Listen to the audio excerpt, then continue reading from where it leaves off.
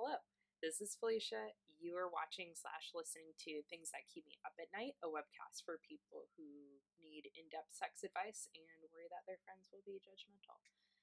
This video is an update and a little recap to episode 3, which was about the scary topic of disclosure.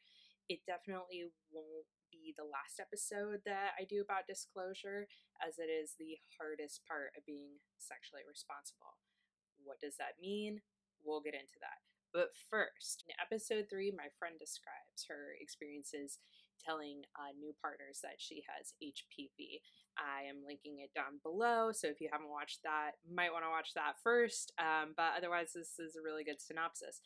She makes some claims about HPV, that everyone has it and that it isn't a big deal. Yes, everyone has at least some strain of HPV. This is human papillomavirus, canker sores, warts, etc. Some strains are harmless and some strains cause cancer. I am going to link down below a awesome video by Lacey Green, who is a sex educator who did an incredible job explaining HPV, why you don't need to be worried about it, and what you can do if you do have it or want to get tested for it. Say what you will about Lacey Green, but she does a really good job at breaking down all that you need to know, and the description of the video on her channel has a lot of helpful links, because this video is not about getting tested for STDs. But I would like to point out that while I have been gone and have experienced like a little bit of health issues, I took the opportunity to go to the lab and get tested myself.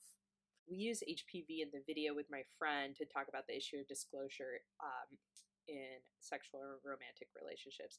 Disclosure means to reveal something about yourself that is not obvious to somebody else. The biggest example of this in our culture is coming out. When a person discloses to strangers, their family, that they identify as gay, trans, queer, on and on. But when I say disclosure is a big part of sexual responsibility, that's because you have to take responsibility for the inherent risk involved in having sex with another person. Transmission of infections, pregnancy, emotional attachment, etc.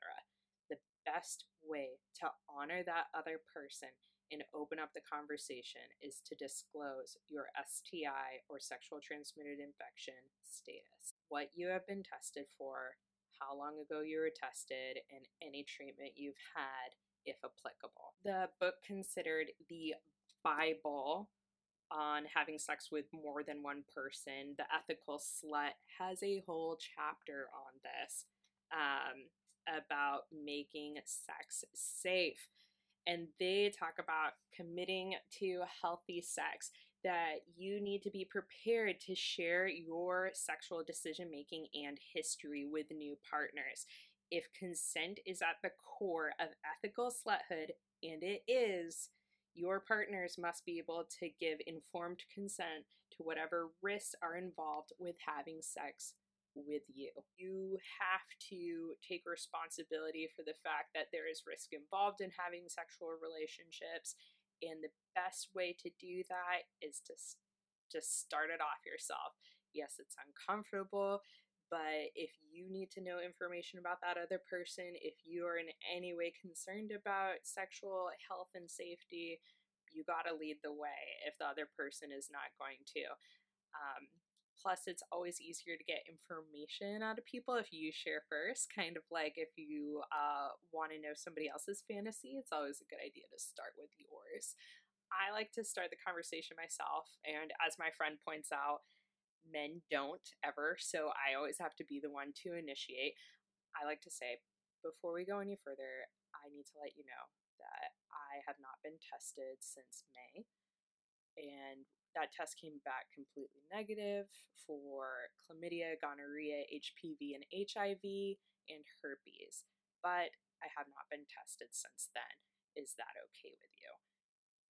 That's usually my icebreaker. It sucks, it's not romantic, but at least it gets you talking and you can feel more comfortable with whatever happens next. We'll be back with other episodes about disclosure to try to help give some perspective for really tough conversations about more than just STIs. In my next episode, I am bringing another friend on the show who is going to talk about his top surgery, dealing with healthcare while transitioning, and he'll discuss why I have been misusing gendering terms for people.